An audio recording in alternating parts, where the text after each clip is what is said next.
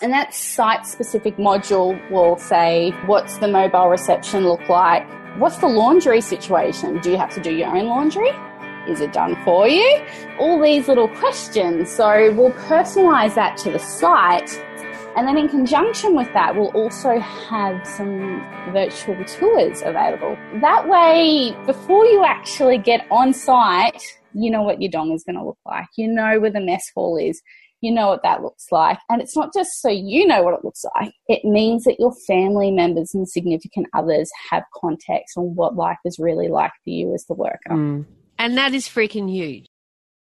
You know, I'm a FIFO wife. Who the hell am I to help tell FIFO workers how to all of a sudden start working on sites? Well, I'm not the person, but I've collaborated with some really awesome people, and that's because I grew a set and just put myself out there and just started talking to people. My name is Mad Mumsy, and I've been driving the huge dump trucks in Australian open-cut mines for over 10 years now. I wish I had $1 for everyone who said to me, "How does a little thing like you drive those big trucks?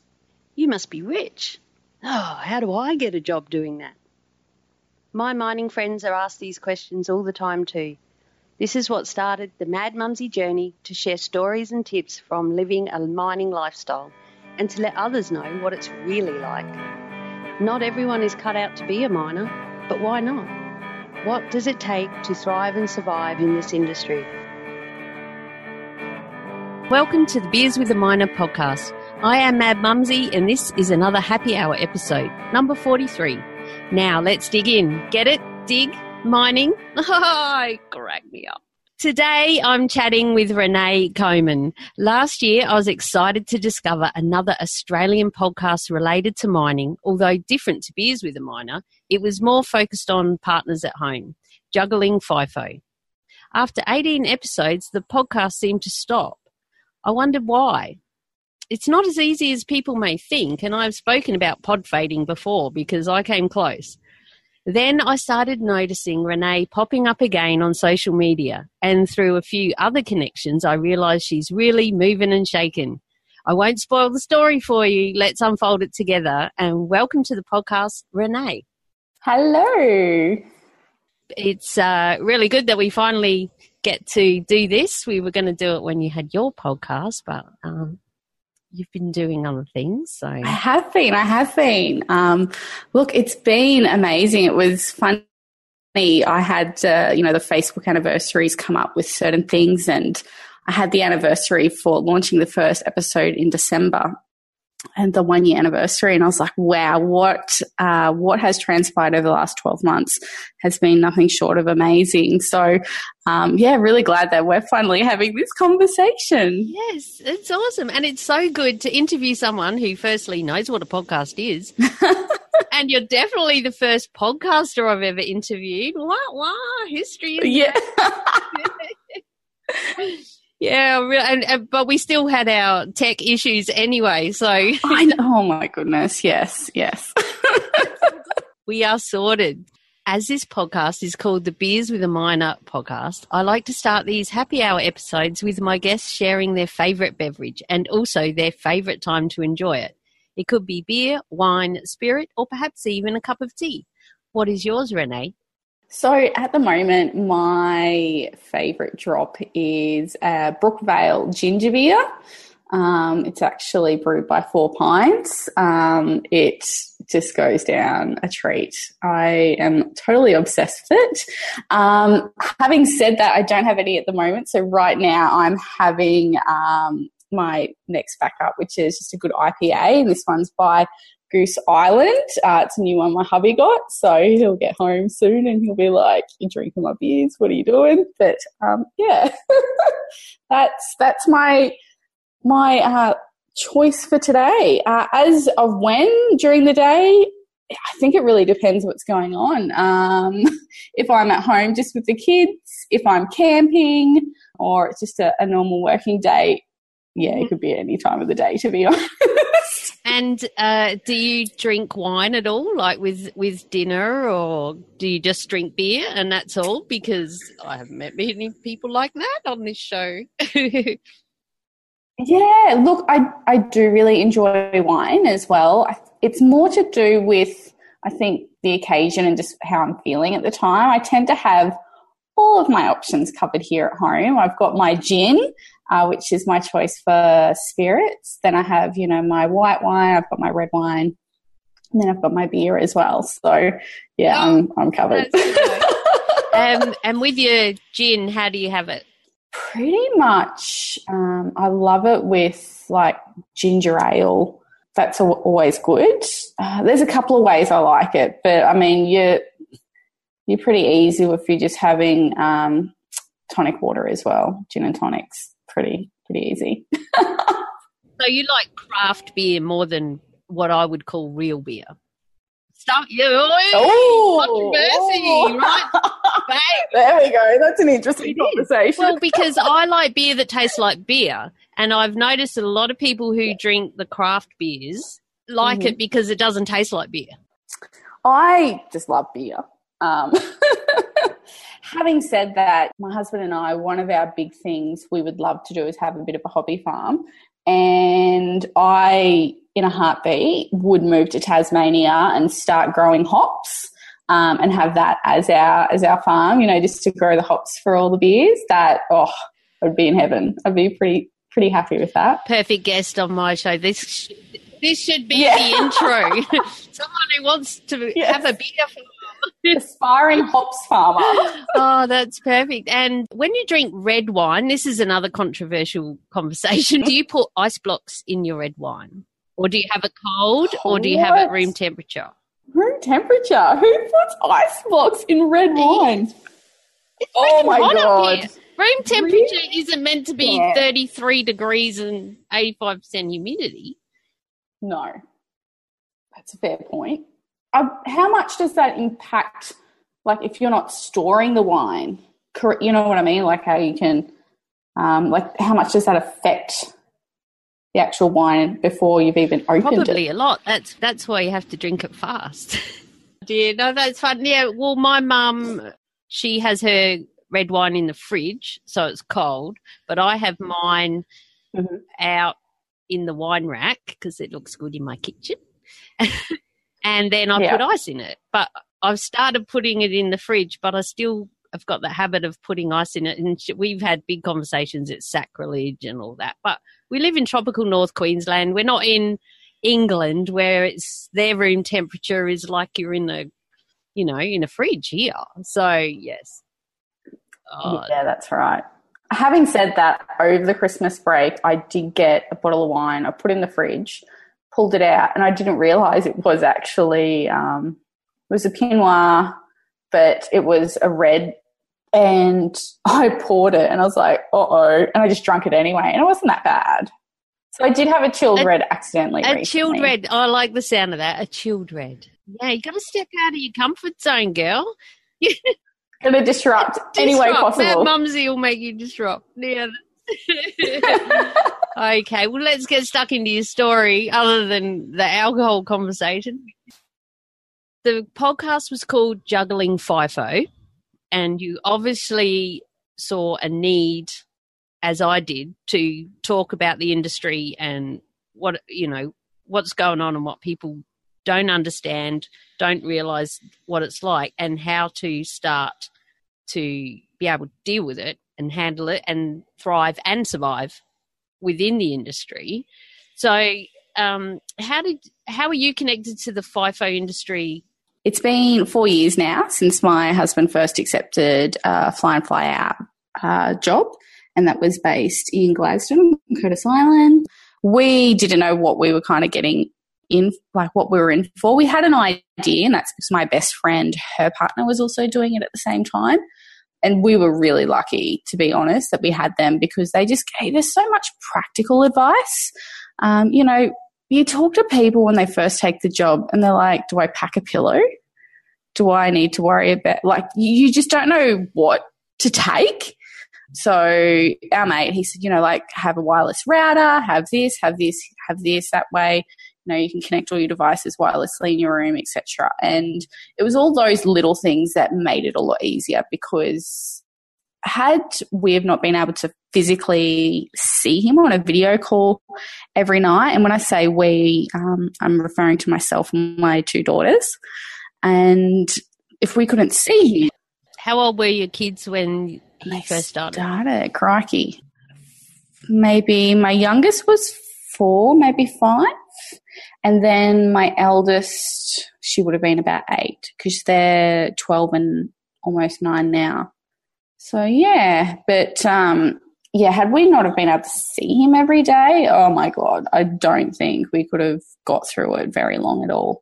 So that's how I kind of started. Having said that, my dad was fly in, fly out when I was younger. He was working in Guinea for like 3 months at a time and that kind of stuff. So I knew a little bit about it from when I was a child, but my parents were separated, so it was pretty common for me not to really see him, for long periods at a time anyway. So how did the kids hack it when he first left? Yeah, it's funny because I was actually talking to someone about some of these things yesterday, so it's kind of a bit fresh in my mind. But look, when we started, out of the 3 of us, between the 2 girls and myself, I was probably the one that was more batshit scared, to be honest.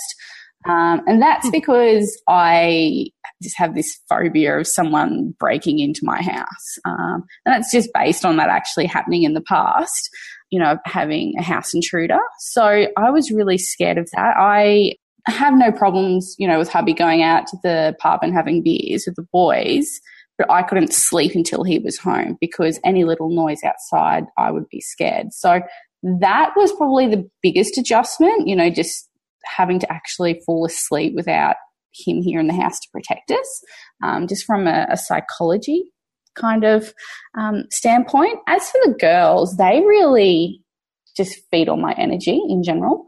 So I just had to emphasize, Dad's away, but we're going to see him tonight. And when we talk to him, we're going to do this. And you've just got to, they feed on you. So I had to really show them that I was being strong, and that's what helped really get them through.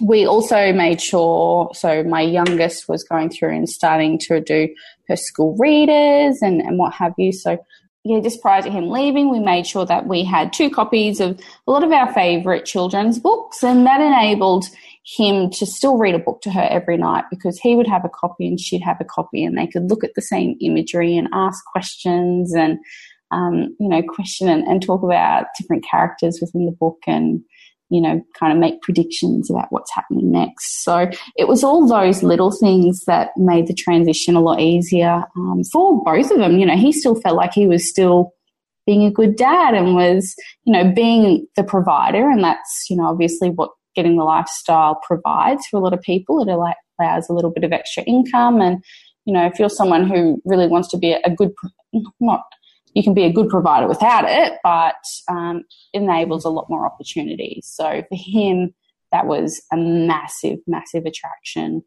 to going into the lifestyle. But still, the opportunity to read a book to his girls every night was an extra win. That's really good, isn't it? It's a way that technology can really help. People poo-poo social media and stuff, but if you can FaceTime. Or how did you do it? Was it FaceTime? We did FaceTime. But having said that, if it wasn't FaceTime, it would have been Skype or some other video conferencing platform anyway. That's it. There's so many now. Absolutely. You could Zoom and record it and then watch it when they're old and play it at their 21st. You could. What roster was he on? So he initially started on 4 and 1.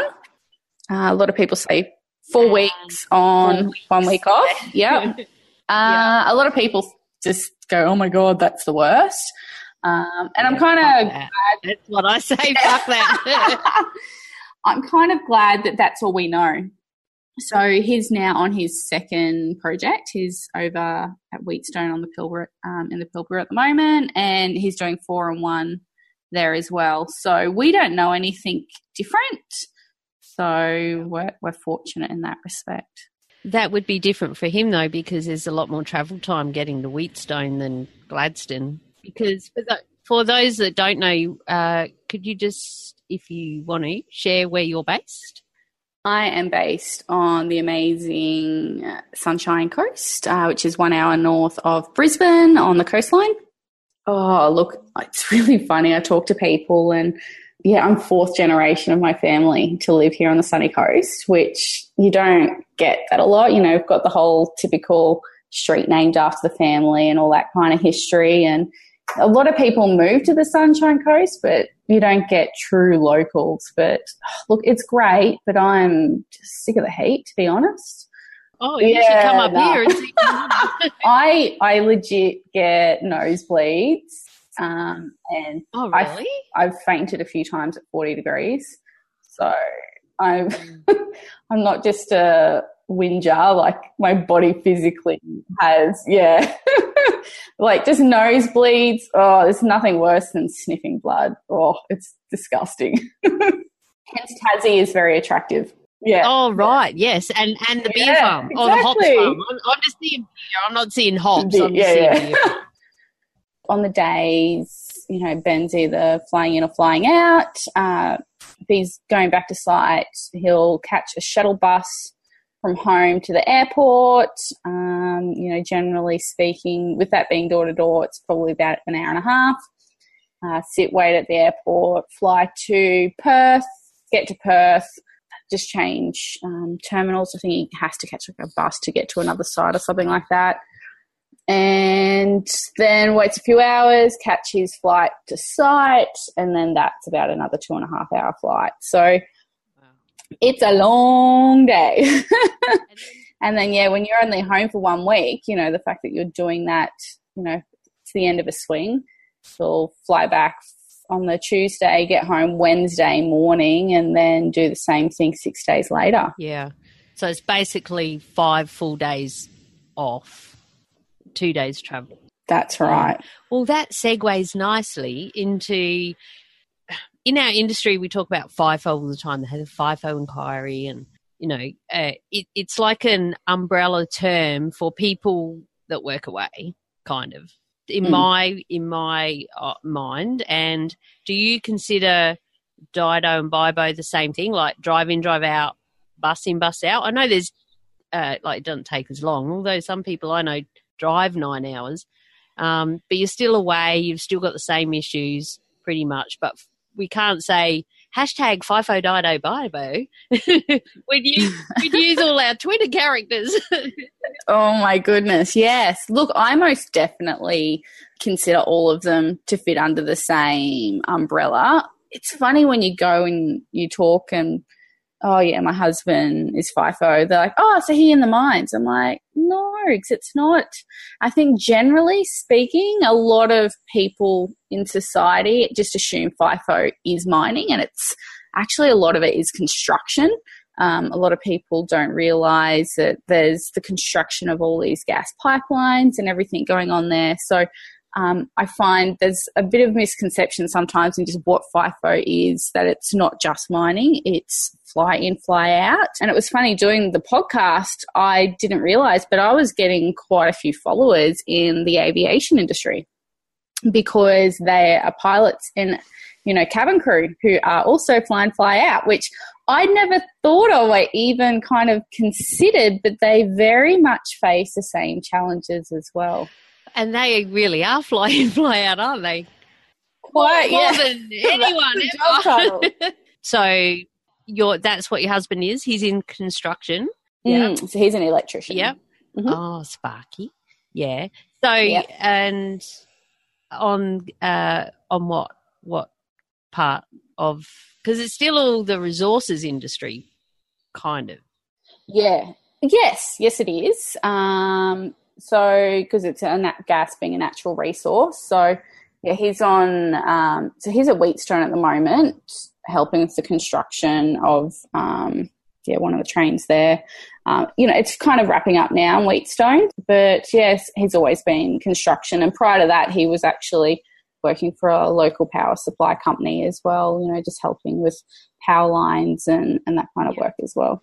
But it still really helps, and which is why I have you on the podcast, because it beers with a miner, but construction is a big part of mining. You know, I went Yes. into the mess the other day. I'm like, what the fuck? Where are all these people in here? I had to line up out the door to get my dinner, and I said to one, you know, I usually say good day, it's how I roll, and I said to the guy, well, what are you doing here? You're on a shutdown, and our wash plant was on a shutdown, and so there's 100 easy at that time came in, and so they just come in. He goes, yeah, we're the ones that come here and annoy everyone, and then we piss off. And I said, oh, not annoying me. I got all night. You know, I don't know what I said. Yeah. Tried to make it nice and light. But they're classic. That's a classic. So as miners, because like I say, Beers with a Miner podcast, but as miners, there are still a lot of people that are involved in mining that are construction or that are doing shutdowns, or even the people running the camps and cleaning the crib huts and all of that, which is a huge part of what I do, what I talk about. It's not just you have to be a miner or you're not allowed on the podcast, you know. It's a life cycle. Really, you know, in order to get essentially what's being mined to being ultimately used by a consumer, there's so many people that are part of that process, which, yeah, I guess the construction, whether that's the shutdown and the wrapping up of an area or, you know, pre-mining. So exactly, starting it up. And they've got to deal with all the protesters chaining themselves to the train lines, but we won't even go there. Yeah. I am in central Queensland, #Adani.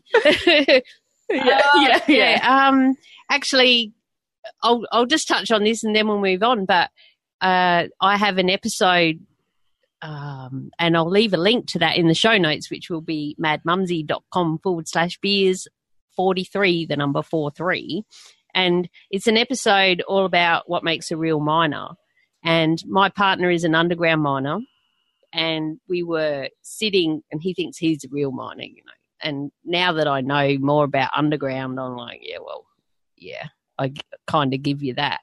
But we were sitting in bed having our morning cuppa, and sunrise was on, and there was a guy on there, and it was a miner. And I can't even remember what his story was, but it was about a miner. And we're like, oh, this is it. Well, what's this? And it was a chef in the camp. Well, the real miner, my partner, he went off.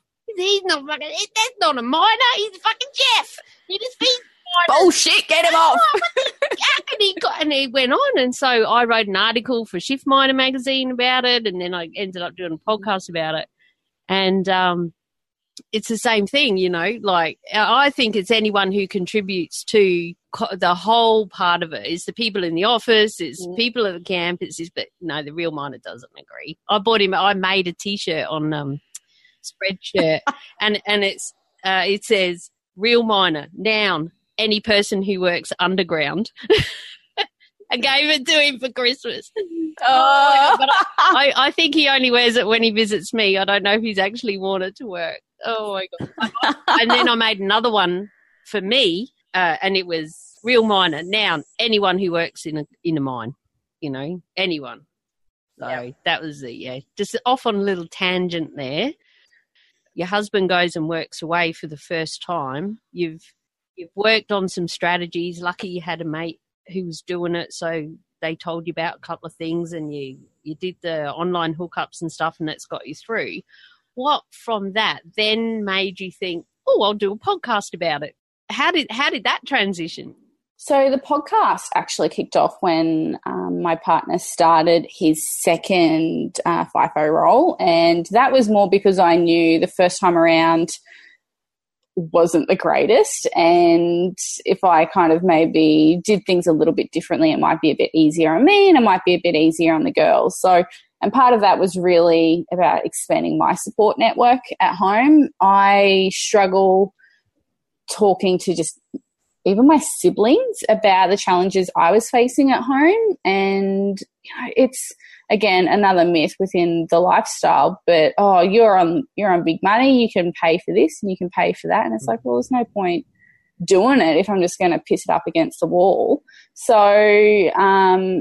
just getting babysitters. I couldn't just call anyone at a time to get a babysitter, and all those little things you face when you're kind of a single married mum is what I'd call myself. I was living the life of a single woman, but I was still married. So, you can't just drop off the kids to the ex or whatever and go out and do things on the weekend like you traditionally would, if you were living life as a single mum. But anyway, I pushed myself to just go out and meet new people, and I thought, I'm just going to start a podcast.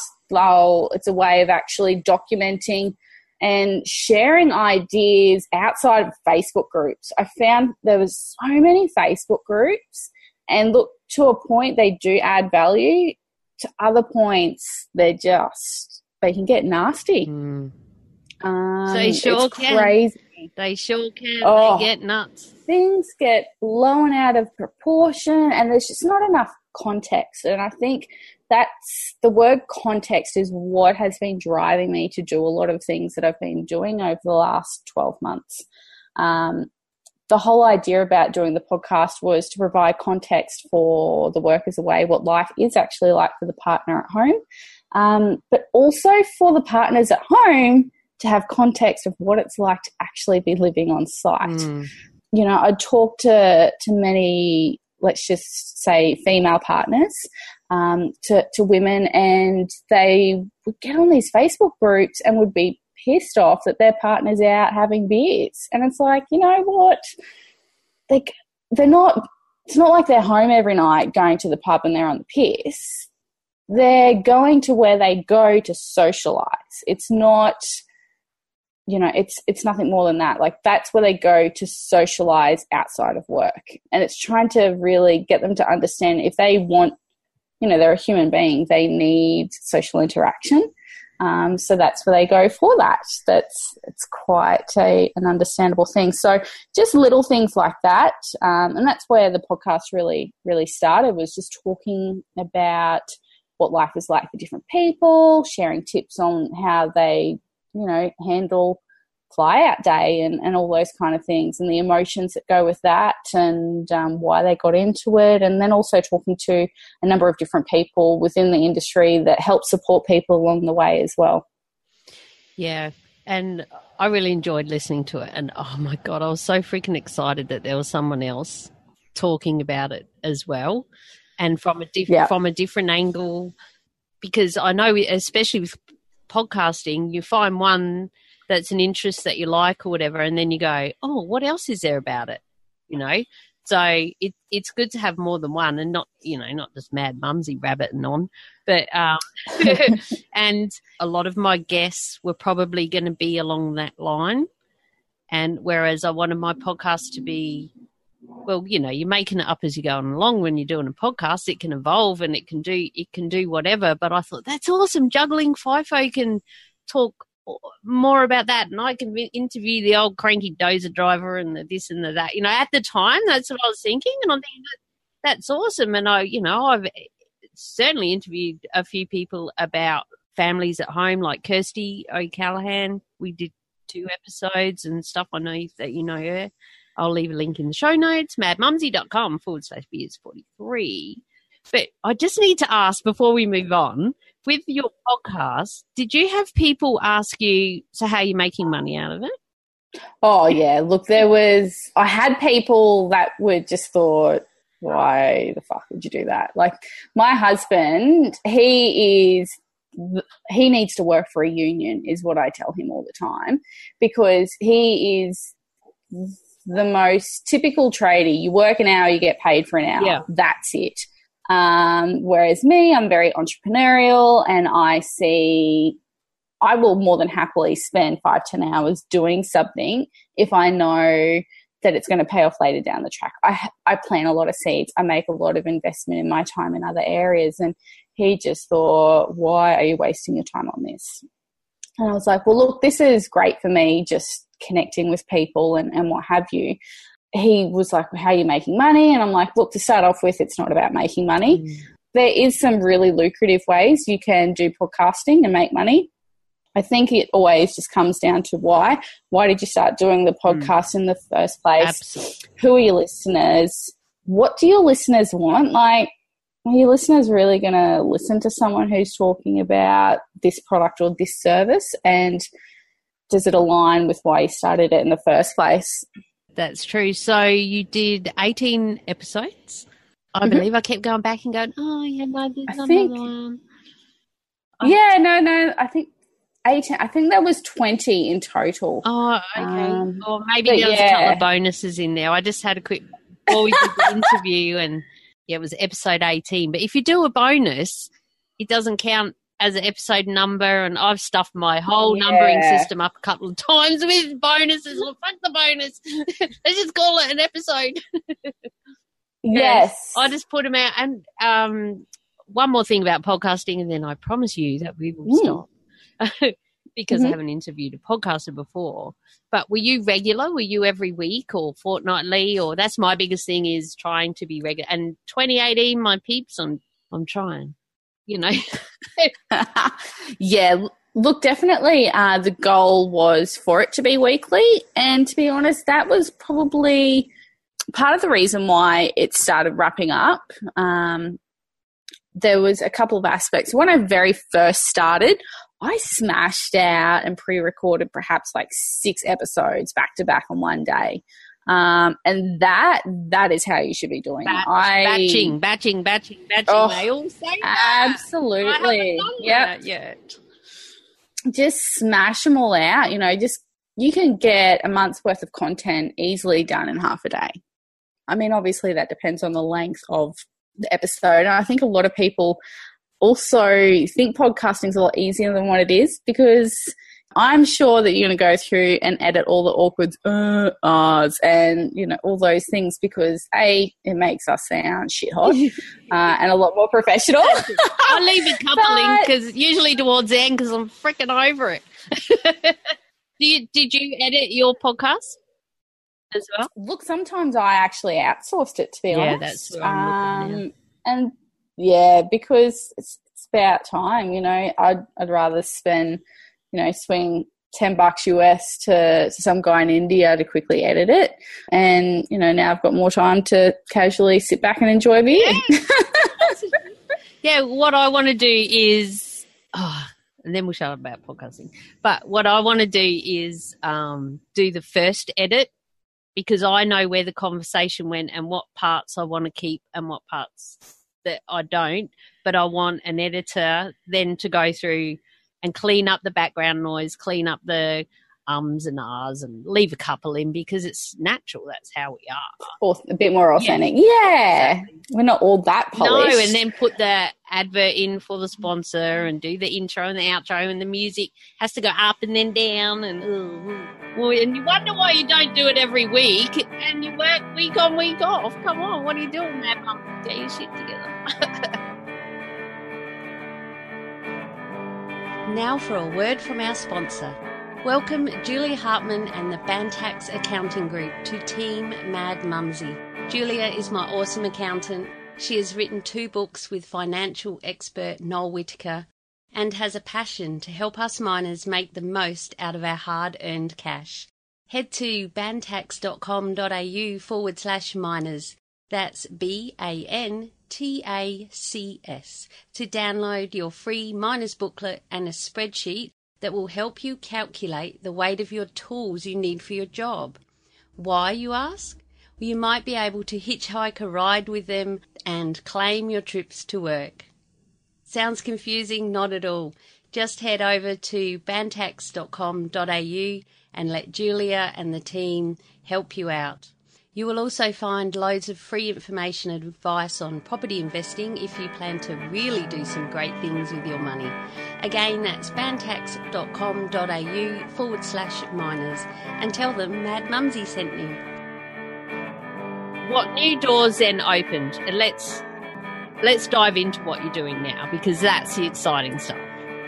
Oh, yeah, absolutely. And look, as I mentioned, I started the podcast purely with the intent of forcing myself to connect with other people living the lifestyle, to share my tips and what I'd learned, you know, as a mother of 2 going through the process, but also hoping to get those tips from other people as well.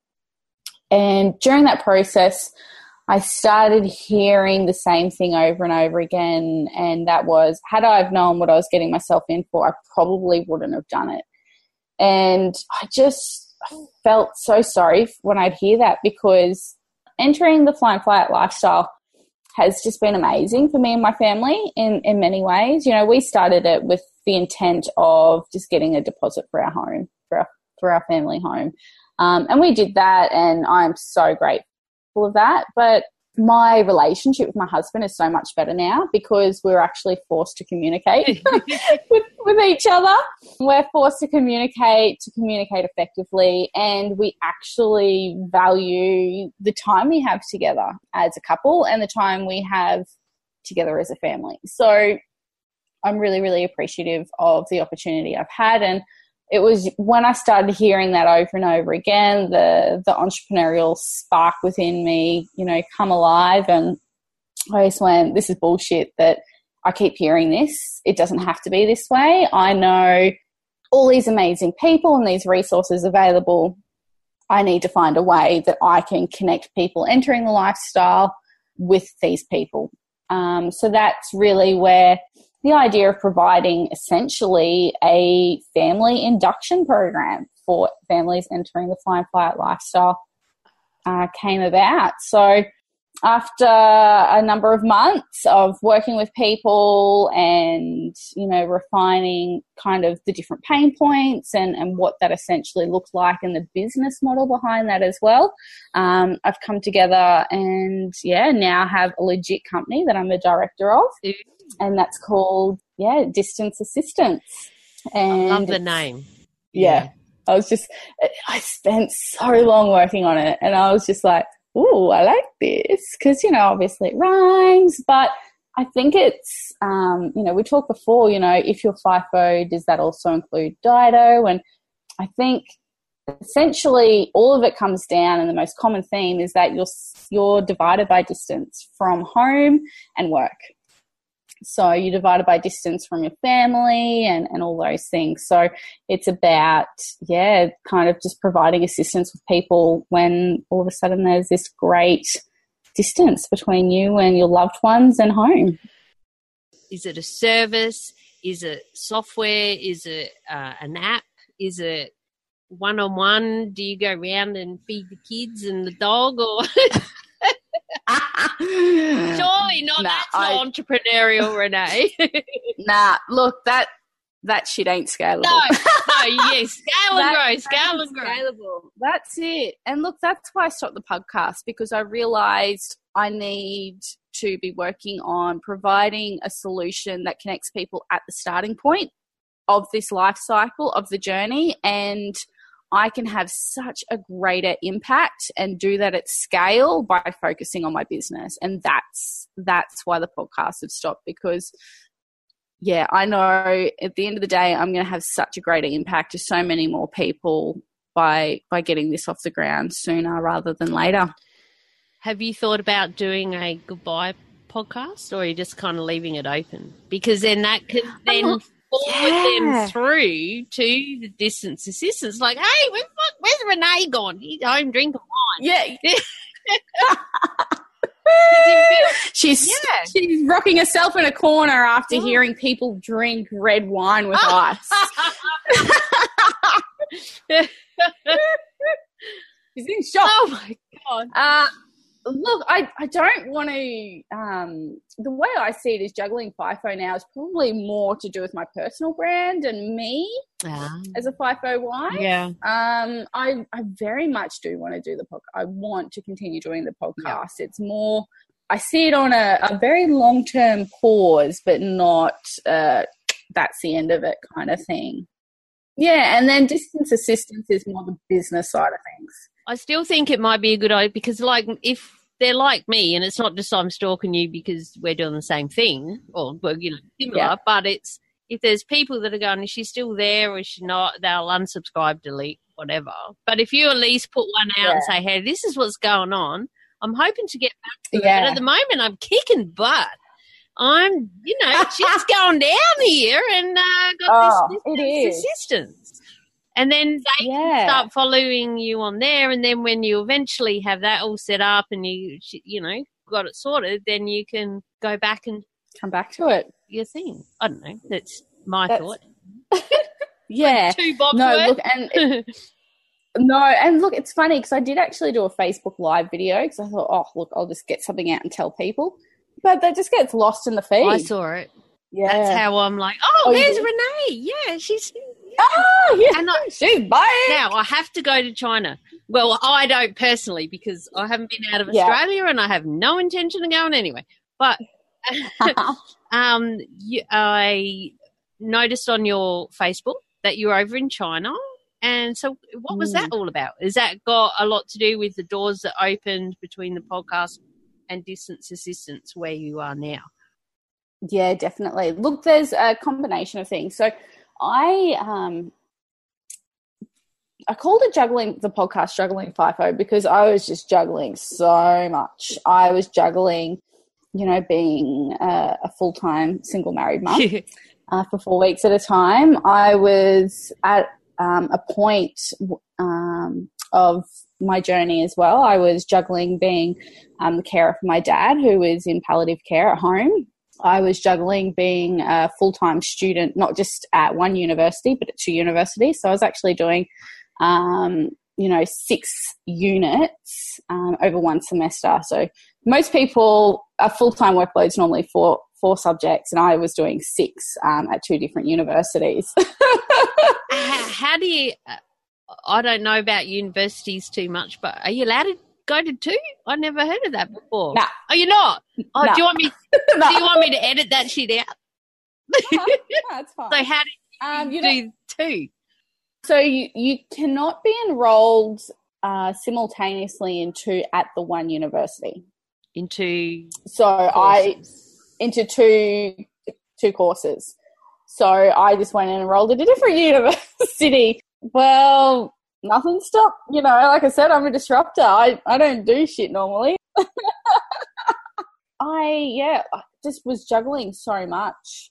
Anyway, it was a lot of my studies was very much focused on entrepreneurship, and I did a minor at university. And this year I'm actually kicking off and doing a high degree by research at university, and might have a tutoring opportunity as well. So actually working at the university. I've been a research assistant and took that opportunity earlier in 2017. And now actually as part of the academic staff, hopefully it looks like this year in 2018. But look, I've been doing a lot of stuff on the Sunshine Coast in entrepreneurship, obviously got my own entrepreneurial drive with my business, and pitch Distance Assistance and what I'm doing there to some people that were taking applications for Australians and Americans to have all expenses paid to go over to China for 2 weeks. So I was one of 20 delegates in the Australia to China, and we went to Shanghai, Beijing, and Hangzhou.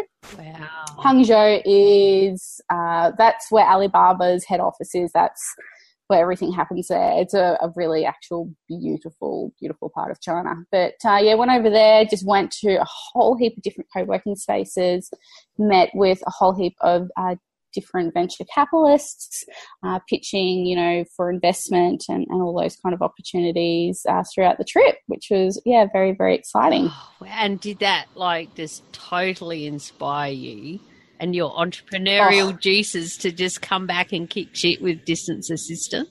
Before you left, did you have that idea and that plan and that name, or did that come after China? The concept and the business name was in place. The business model has changed a little bit since then, and that was obviously because of the experience. And there was 20 of us, 20 Australian delegates, but there was also 20 American delegates. And during the travels, and we're all staying in the same accommodation and going out and having lunch, breakfast, lunch, and dinner with the same crew every day. All these amazingly entrepreneurial-minded people was just awesome. But, they'd give you feedback and, so I've kind of refined a few things since then. And, I'm just so appreciative of the experience I had. So that was like a massive ongoing mastermind with a group of like-minded. Oh my God, I'd love that. If we could just do that in Australia, thanks. Yeah. Oh, look, just great for your mindset. Like it's just a real great Kickstarter, you know, like I think everyone, you can have a job that you absolutely love, but every now and then you kind of lose your mojo. This, I was just like, woo! And I was just pumped the whole time, and I come back and it was sweet. Oh. So can you talk to us some more about distance assistance? We understand now the journey of how you got to this point and your why, which is always start with why, Simon Sinek. But now the how and the what and the nuts and the bolts. What actually is it? What will it be? It's still in the forming mode, isn't it, at the moment, I believe? Yeah, look, it's almost polished. We're just going through and polishing, you know, a few of the edges at the moment, but yeah, it's really exciting to have gone from ideation phase to now actually having a full working prototype for organisations to essentially review and determine whether or not they feel it's a good fit for their organisation. The goal is that we will deliver the online program. So it's an online platform where employees and also their family members, so whoever their next of kin is, will receive access to the distance assistance platform. And on there's going to be a variety of different types of content. So we have like a induction program which talks about all different things and provides a realistic lifestyle preview. So it's giving people the idea of what living fly in, fly out lifestyle looks like, what it looks like from a worker's perspective, what it looks like from the family members at home, and then also tips to help, you know, thrive and survive. So some of that has been created by like a lifestyle coach and talks about family resilience and communication, and some practical tips about setting up communication routines, emergency contingency plans, and, you know, under what circumstances, you know, if there's an emergency at home, what is an emergency? Is it worth calling me at work, or can it wait till tonight? Or, you know, so little prompts to have those conversations, really. I'll just interrupt you there for a minute. Sorry, Renee, but I've had exactly that this week. I'm the worker away, and my mum lives in my house, in my other house, and the toilet's been overflowing. And I'm out at work and shit's going down. Well, actually, the shit ain't going down, you know. So, and a lot of things that I've seen and heard and from interviews and in social media is the stuff happens when the partner is away. So that's a great point about having a contingency plan, because, shit can and does go down. And sometimes it's minor shit, and sometimes... Sorry, can you tell I just called a plumber because I was over the... Oh, my God. But that's where everyone needs to know, is this important enough to ring work and make me come home, or is this important enough, or can we talk about it tonight, or we'll just talk about it when I get back, but write it down so we don't forget, and stuff like that. Is that what you're talking about?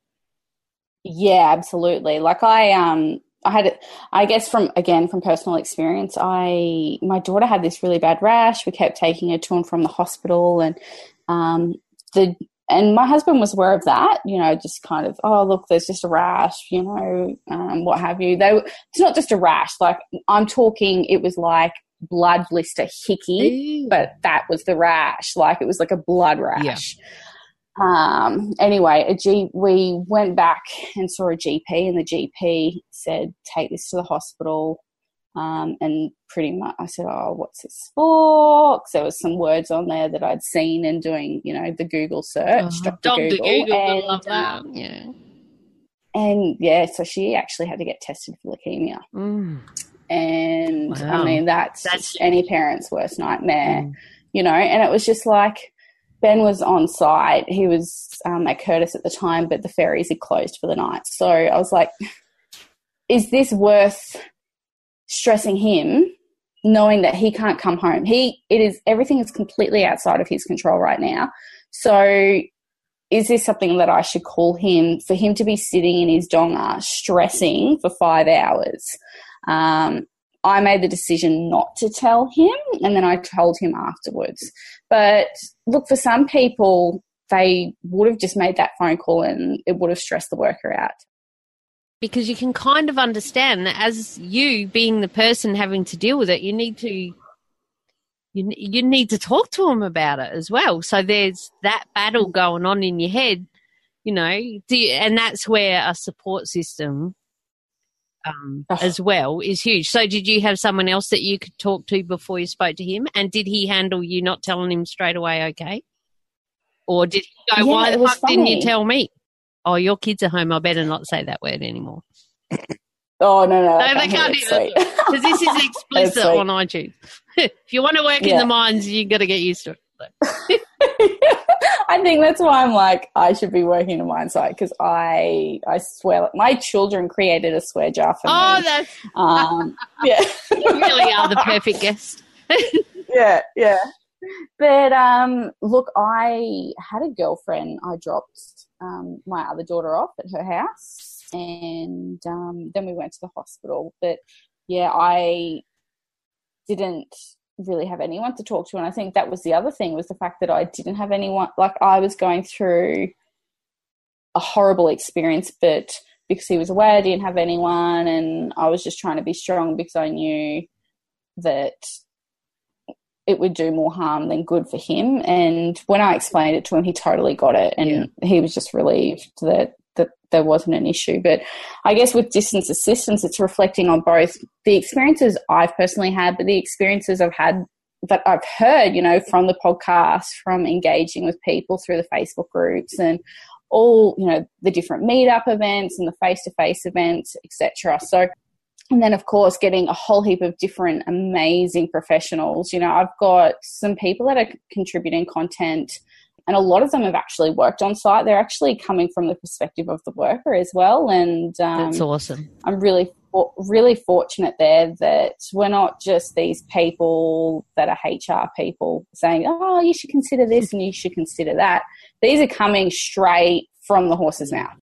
The content itself, there's so much amazing content in there. And as I mentioned, a lot of it has been created by people who have been living the lifestyle firsthand. And that was really, really important for me, to have people that have been living it firsthand, or as a dead set minimum, that they've been supporting people in the lifestyle.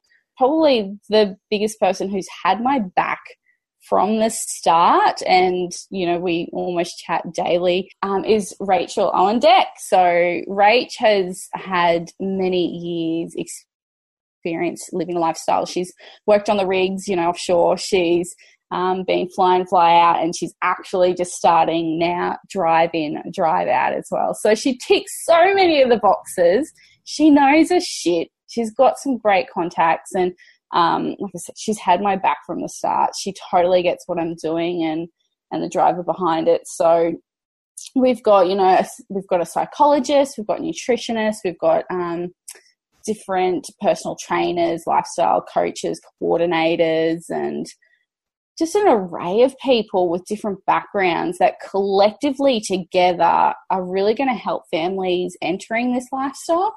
The goal is that the end user, what the journey looks like is you'll accept a role with Organisation A. Organisation A will have an agreement with us that all their employees and their next of kin get access to the platform. And once you accept the job, you get access to the distance assistance platform. And it's there that we'll have all this practical advice. And before you get out to site, you'll have, you know, a communication routine in place with your loved ones. And it's not everyone is in a romantic relationship. Their next of kin could be their mum. It could be their siblings. So no matter what the relationship type is, the content is still appropriate for them. And we really just want to make sure that people are thriving and surviving in the lifestyle. And there's no better time than doing that when they first accept the job. So that's the journey that we're going in, and just really keen to talk to organisations about just getting this out there now. Oh, that sounds fantastic. And have you had some feedback from organisations that are keen? Because I know there's been a few FIFO inquiries, and a big part of the inquiry outcomes were about exactly what you're doing. Should there be? There needs to be more inductions. So many people that I've interviewed, they rocked up at the helicopter with, 2 suitcases almost, and they laughed and said, you can only bring your toiletries pretty much, So, and you don't get told that shit. And then where do you put your stuff? That's it. That's exactly it. It's the common saying is it's not I'm going to say it's not fucking rocket science, but they don't share it with you. Like one of the sites I went and I had an Optus phone back in the day. Who has Optus these days? I don't. Back in the day, I don't know anyone who has Optus. But anyway, but I got out there and I nearly had to throw my phone away. I had to go to the service station and buy a cheap. Well, it wasn't that cheap, and I didn't have that much money because I just started my job there. It was about $100, I think, and it had a SIM card and that, but it was Telstra, and I could get service. And there were phone boxes there, so I was ringing up. Put the old school, putting the money in. You need to add more money. No, they don't even have them anymore.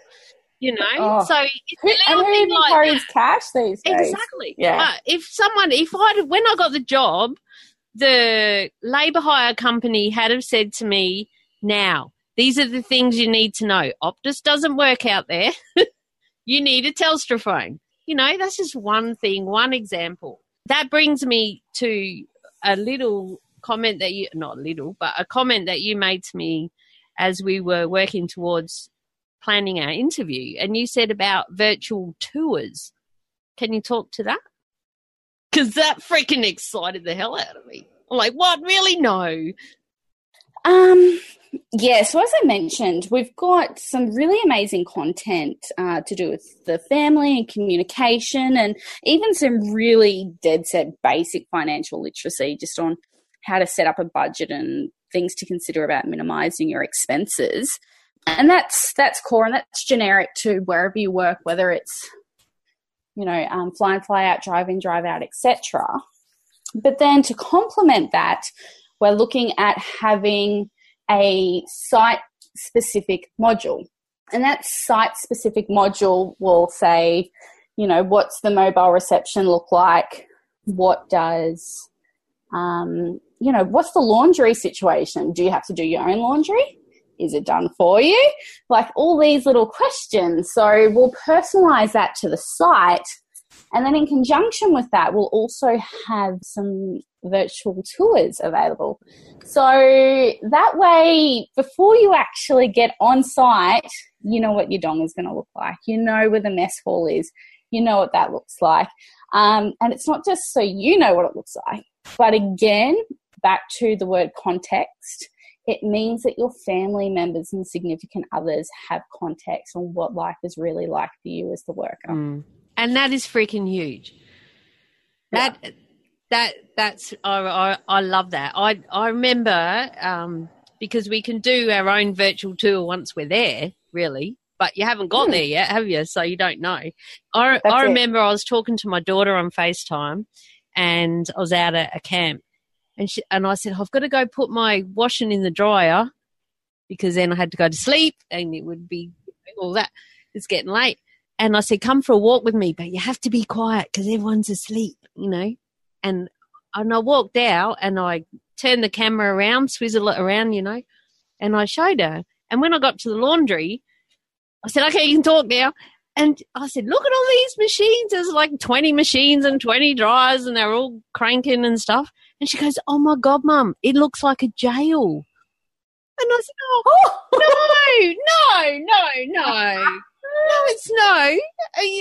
Didn't you see the pretty palms and the, So I'll do it again in the daytime. But there's, 2 rows of dongas, and now that I'm somewhere else where I can see the sky and everything, it kind of was. But I was, you'd come out of your door, you'd sit on your step, you'd put on your boots, you'd look across there, and there's old mate putting on his boots, and then you were lucky if you got one or to me, because I cared about the sky, if I got one on the end, I could see the sky.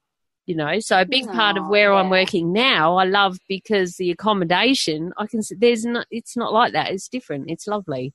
So it's a big part of it. But it was good for Mad Mumsy to experience that kind of actual camp life. It was the first time I'd done a real camp. Yeah. I'd lived in a town before, but in dongas and stuff, but not.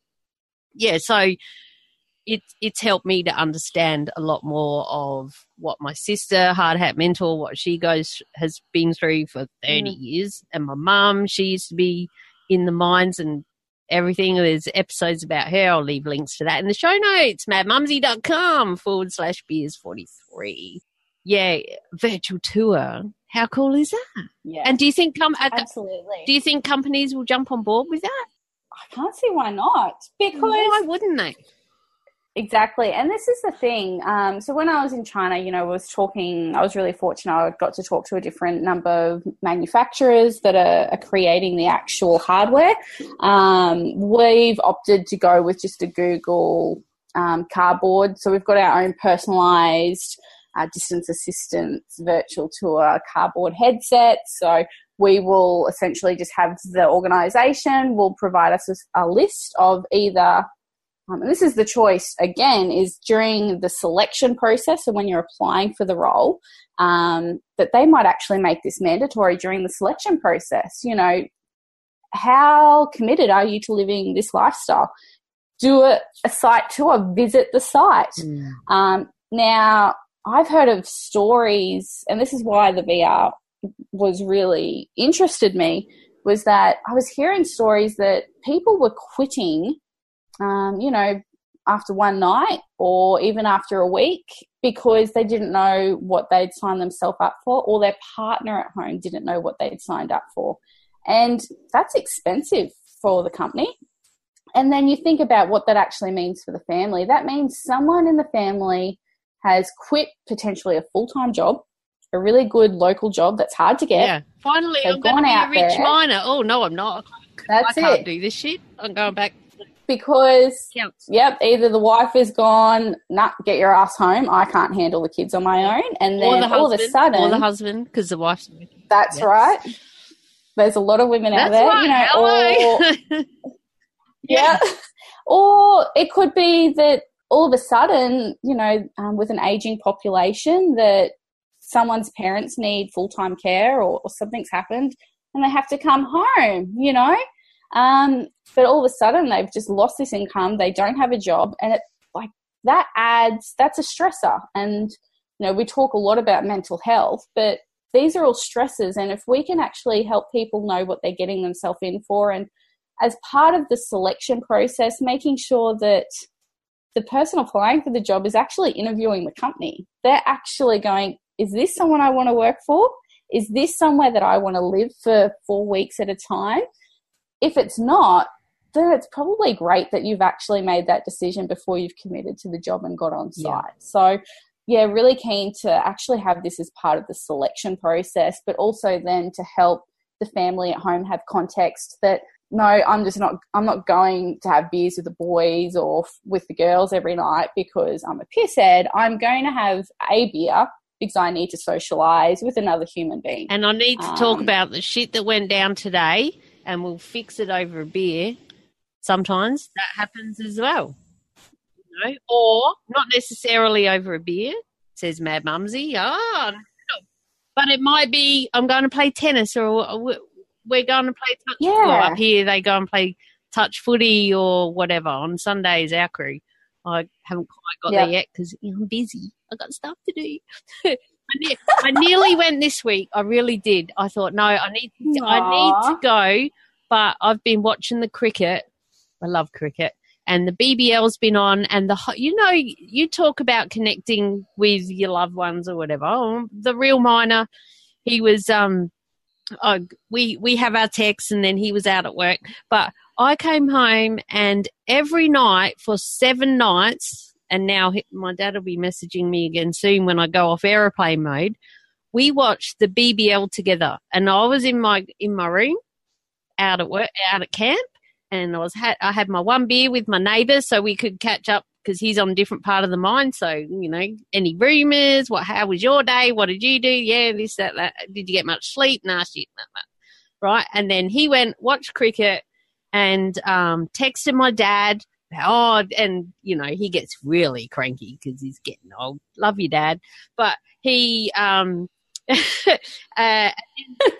one thing that did happen, and I'll say this, then don't let me keep talking about cricket, but he rang me to watch the last over together, right? It was only on the phone, but we were both watching it on the telly, and he's in South Australia and I'm up here in central Queensland, and he's telling me, oh, no, LB, this, that. Like, what? Hang on. And there was a 2-second delay. I was getting it after. So I'm telling Dad, shut up. And then he was getting cranky. I said, he goes, this isn't working, and hung up. I'm like, okay. So we stick to text. Yeah. Look, and I think it's funny. You talked about your love for Optus. I used to work for Telstra, and I'm I love Telstra. I'm one of those people that back them all the way. Me too. I've got Telstra everything. Yep. Yeah.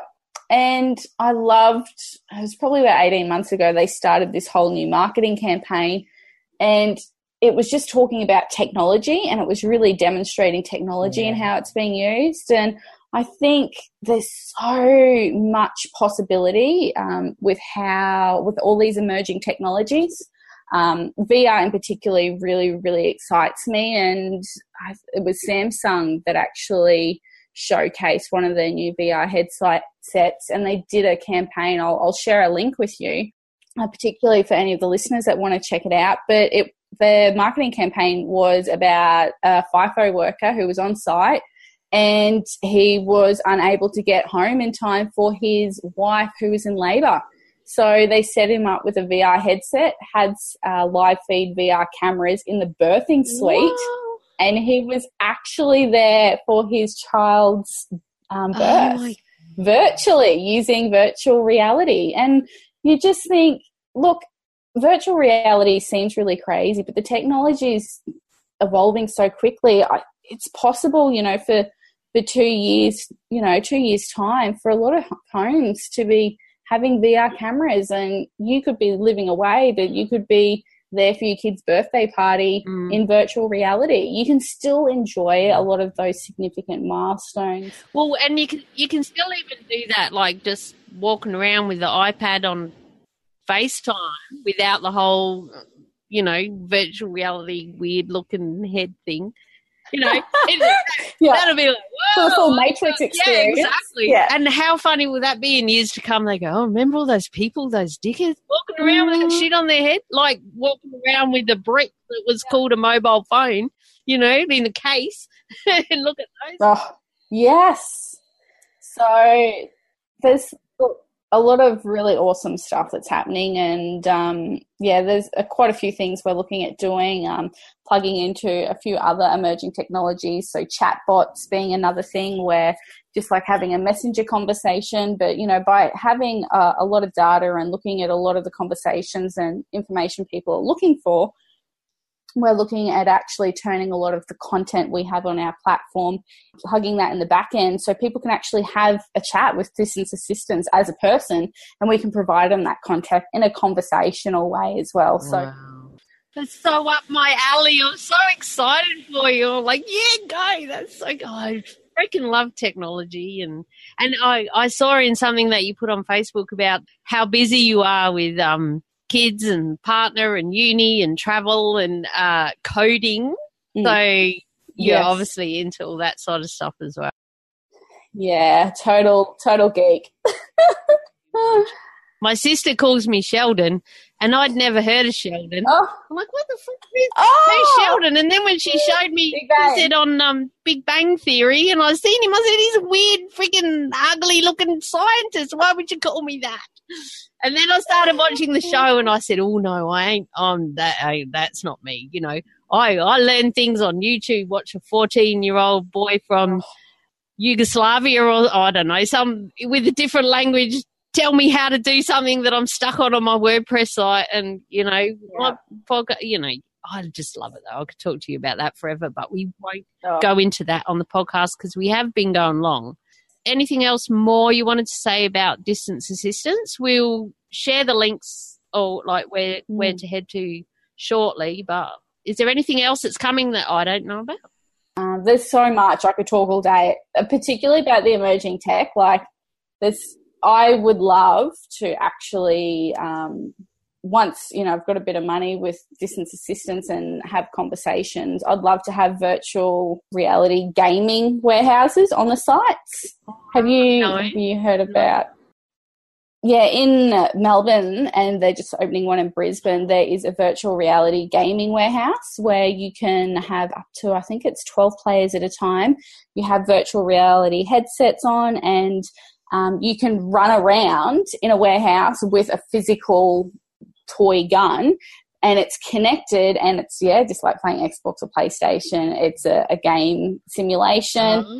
It'll send you a notification when another player is within like 1.5 meters, so you don't run into each other, but you're physically active, you're running around, you're working up a sweat, you're gaming, and you're interacting with all your peers and that kind of stuff. So knowing that the gyms and getting into them is a bit difficult, I'd love to kind of look at offering an alternative solution, knowing that there's a lot of guys on site, or a lot of individuals on site that have their PlayStations and their Xboxes and do a bit of gaming. The real miner is, the real miner, he never listens, but he's a gamer for sure. Yeah, he just sent me a message today. He finished this morning night shift, and he messaged me today and said, I've got this new game and everything. I said, I think my grandson was playing, and he's got these ideas about making his own, and you know, who's going to do that? Sheldon. Yeah, apparently. I did a whole heap of stuff for him, and then he bloody lost it on his computer. I'm like, well, you know, I'm busy here. Look, and I'm very much up to date and constantly looking at a lot of different evolving and emerging technologies, and that's part of, you know, being an entrepreneur and being plugged into that kind of ecosystem. But, you know, at the university, there's lots of stuff going on with serious games development. I've got quite a few friends that are doing that are writing papers on that, but also working with, you know, ACARA, which is who sets the national curriculum in schools, and looking at ways of embedding a lot of that kind of stuff. So I'm really fortunate to have some really cool contacts and good friends actually in the space that are just doing really cool things. Wow. So I'd love to ultimately look at ways that, you know, we could gamify different roles within mining, so then significant others at home can game and play, you know, daddy's job or mummy's job on site and those kind of things, and kind of get excited and have, again, some more context of what site life is like, and just a whole array of different possibilities later down the track. Oh my God, I'm so excited for you right now. That's awesome. Okay, so we might start to wrap up because we've been going long, but that's how we roll. Yeah. With the miners. It's good. That's what I love about podcasts, right? We won't go back to podcasts, but it can be as long or as short as I want. And I have had people, long story, but podcast award nominations and stuff, and, it's a bit long. No, well, it's not long for my market, because a lot of the people that listen to my podcast travel shitloads, or they're driving in their truck. I got 12 hours to kill on my USB, or it's a 2-hour trip to work for me. So I haven't got, and that's one of my pet peeves, is a lot of podcasters talk about a 45-minute commute. It's a lot of assumptions. Yeah, a lot exactly. of assumptions. So not me. Yeah. I just, I'll cut a lot of stuff out. But that's what I love about another thing I love about podcasting is we just go. I don't want to say right. I've asked the questions and our time is up. Unless your time, we got to go now. Bye. And I've listened to podcasts like that before, and it's like, no, you were just starting to get into it. I didn't even hear the bit, and it's all about just selling someone something, So, no, that's not how Mad Mumsy rolls. Okay, I got 2 questions left. Being mindful of your time, you might have to see your kids. What do you think it takes for a woman to thrive and survive in male-dominated industries? And as a side note to that, is the startup space, which I know you're highly connected with at the moment, is that majority men? And what about when you went to China? Was it just you, the only girl? Look, first part of the question, what do women need? Depends. Look, it's pronounced a different set of ways, but some cojones, COGONES, which is a word used for female balls. Women need more balls. Hang on a minute. How did you spell that? I've got to write that down because I just say balls. Oh, no, there is an actual word for it. So, spelling COJONES. ONES. Oh, so I thought you were saying a big kahuna. You need someone back. Oh. No, you need cojones. You need balls. Yes. Righto, carry on. Female balls. As growing up as a female, traditionally speaking, we're told to look pretty and to do this and look a certain way.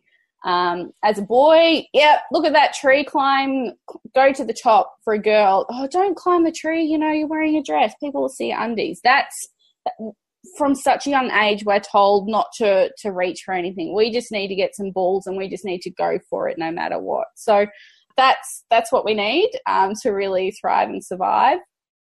In the startup space, look, it's becoming a bit more diverse when you're looking at venture capitalists, and there's been actually quite a few studies looking at the success rate for startups that have a male founder versus female founder.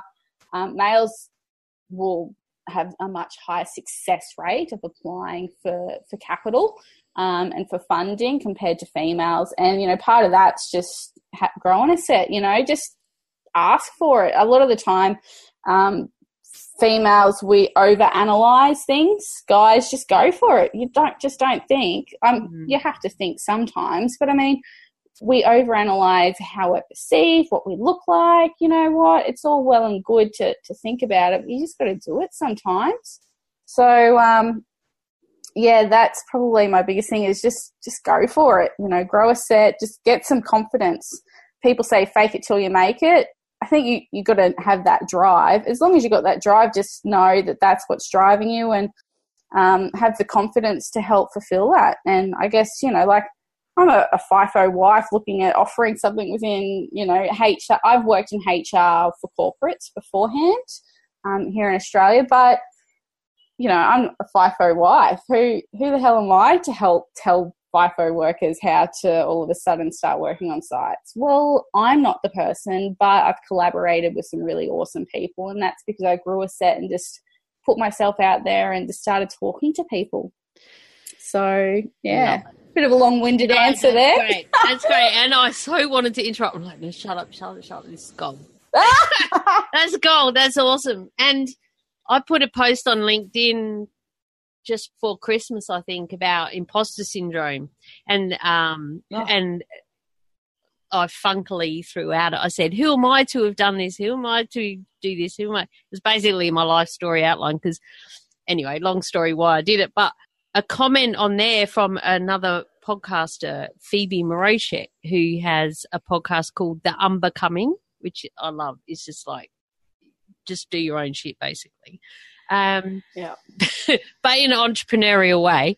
And she commented and said, and I've heard this so many times, and as soon as she put it, I was like, oh, I knew that. It was like, who are you not to? And it's like who are you to tell people or help people about living a FIFO life or being a FIFO partner or whatever, well, who are you not to? Because you've been through it. So, you know, it's people like you, and I'll put my hand up, it's people like me, and it's like my sister and heaps of other people that have been on my podcast that are out there doing it, and we got to keep doing it because there's too much shit going on. There's too many people that, you know, that are on the ultra ends of the scale, from suicide to not giving a fuck to crashing to doing all the wrong things at work, right down to just saying the wrong thing or not contacting family. You know, all of the levels are so far. But if people start to be aware of what can and does happen, and we all help each other through it, and the conversation like the "Are you okay?" just that in itself has been huge to start opening up, and mental health. And because I had Brendan Ma, the CEO of Are You Okay? I interviewed him, episode 19. And, you know, people are talking about stuff now. We've had FIFO inquiries. Yeah. We've had a couple, you know, and now the next thing here is contractor inquiries and labour hire, but we won't even go there. So, yeah. And it's funny because of those inquiries, like I've looked into quite a few of the, you know, this is the academic within me, and looked at the recommendations. One of the recommendations was that families receive mental health literacy. Now, yeah. What the fuck? Like, sorry, no one's giving that. I'm going to interrupt. No one's giving that. I'm going to interrupt because what is mental health literacy? That's what? A pamphlet that says, I don't know. What? Like what? It needs to be fluff. So much more. It needs to be like what you're doing, what other people are doing. And it needs to be more than a pamphlet that you get when you get everything else with 20 other pamphlets that when you first start a job, you know. Even that wording is wrong. Yeah, it needs to be done in a meaningful way that the everyday person can actually go, oh, yep, that makes sense, and what have you. And it's good. This is how I roll. I interrupt because we're going deeper into the conversation. That's what I do. So instead of literacy, you know, using new technology, helping people to connect, helping people to see and feel and know what to expect, what they actually are doing. And even if it's not, you know, with your weird freaking cardboard thing on your head, but, you know, go and take your kid for a walk around. And if she says it looks like a jail, say, yeah, well, you know what? It fucking feels like a jail sometimes, but I like to look at the sky. And I look for a bird this is how I roll. I look for a bird when I see one. Look at that bird in the pit. How dare you be here? Hi, how you going? I see the saucepan in the sky and I always wave. How's it going? All my angels are up there, you know. No, and it is those little things, particularly, you know, I've been really fortunate a few times where the hubby has called me and he's been walking to the mess for dinner, and it's been right on sunset. And I'm like, holy shit, like that looks so beautiful, you know. And how often I've never, very rarely have I been able to see a sunset, like see that over the horizon with nothing between me and the, you know, and the horizon. And look, to some people that brings up feelings of isolation and what have you. But for some people, like, they never even see that in their lifetime. Like, it can look absolutely amazing, you know, and being connected with Mother Nature in that respect is pretty cool as well. And I say at least once a swing, I reckon, I say it almost makes it worth being here.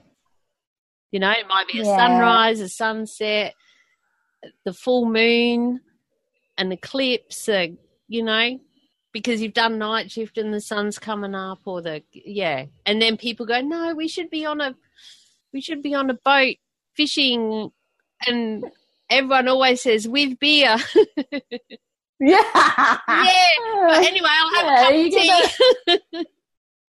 You're going to have the esky full of beer when you start, and then it's empty to put all the fish in when you get back. Yeah. And I'm not a fisher person, which is something that my crew are always talking about fish, and I'm like, fish and shooting pigs and stuff. I'm like, not my thing. I'm like, Anyway, we really better start wrapping up because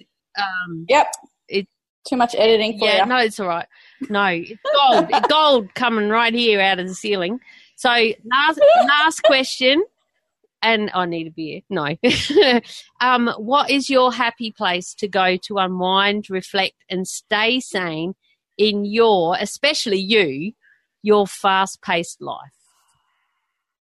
Yeah, look, for me, it is about a 10-minute drive from where I live, and that is right on at the beach, Point Cartwright, here on the Sunshine Coast at Kawana. Yeah, it's look, I've had many drunken high school days out there, but that's not why I love it. It's just such a beautiful spot. It's obviously on the beach. There's a lighthouse. And then there's a little cove as well, and you've got the mouth where all the boats and the yachts come in. So it's and there's quite a bit of bush as well. So little bush and rainforest. So you get like the best of both worlds. You get the beach, you get the lookout, then you've got the sheltered little area and all the rock pools, and then you've got this beautiful lush rainforest feel for part of it as well. So it ticks so many boxes, and that's why I love it. Oh, perfect. Okay. So in closing, is there anything else you would like to say to call this episode complete for you? Oh, look, obviously want to thank you so much for your time and interviewing me today. It is great to always talk to another podcaster. This is the second time I've been on a podcast with another podcaster, so it's always really interesting. What? I'm not your first. That's it. Get off the list. No, sorry.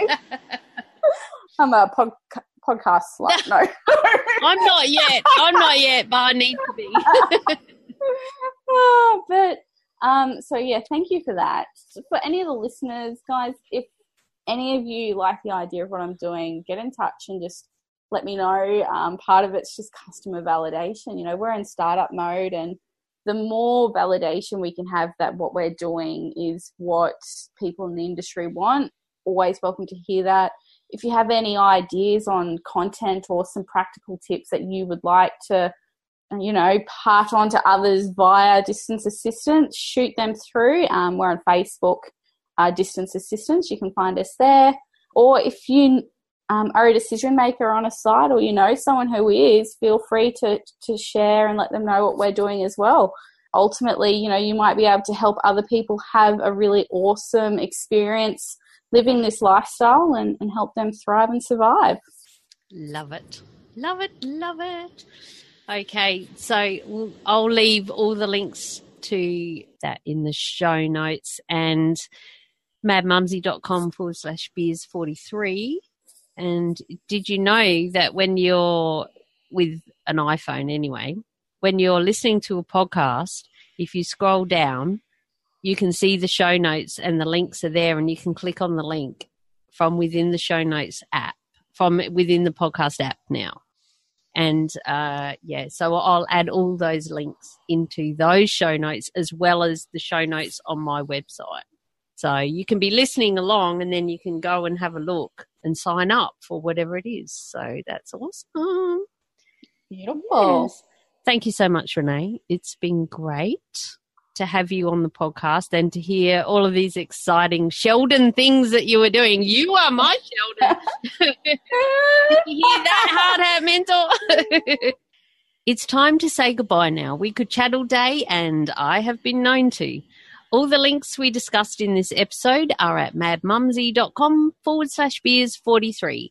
That's madmumsy with a Z or a Z, depending where you're from, and the number 43. If you're enjoying the podcast, be sure to subscribe so you don't miss an episode. And please share with your mates. Grab their phone, find their podcast app, search for Beers with a Miner and subscribe them, just like you have. You have, haven't you? What? Also, if you know anyone looking for a job in the mines, send them my way. madmumsy.com is a great place to start their search for that dream mining job. And thank you so much for listening. Until next week, time, whenever I get round to it. Stay safe, be real, be special, and have fun, for we only live once. Cheers.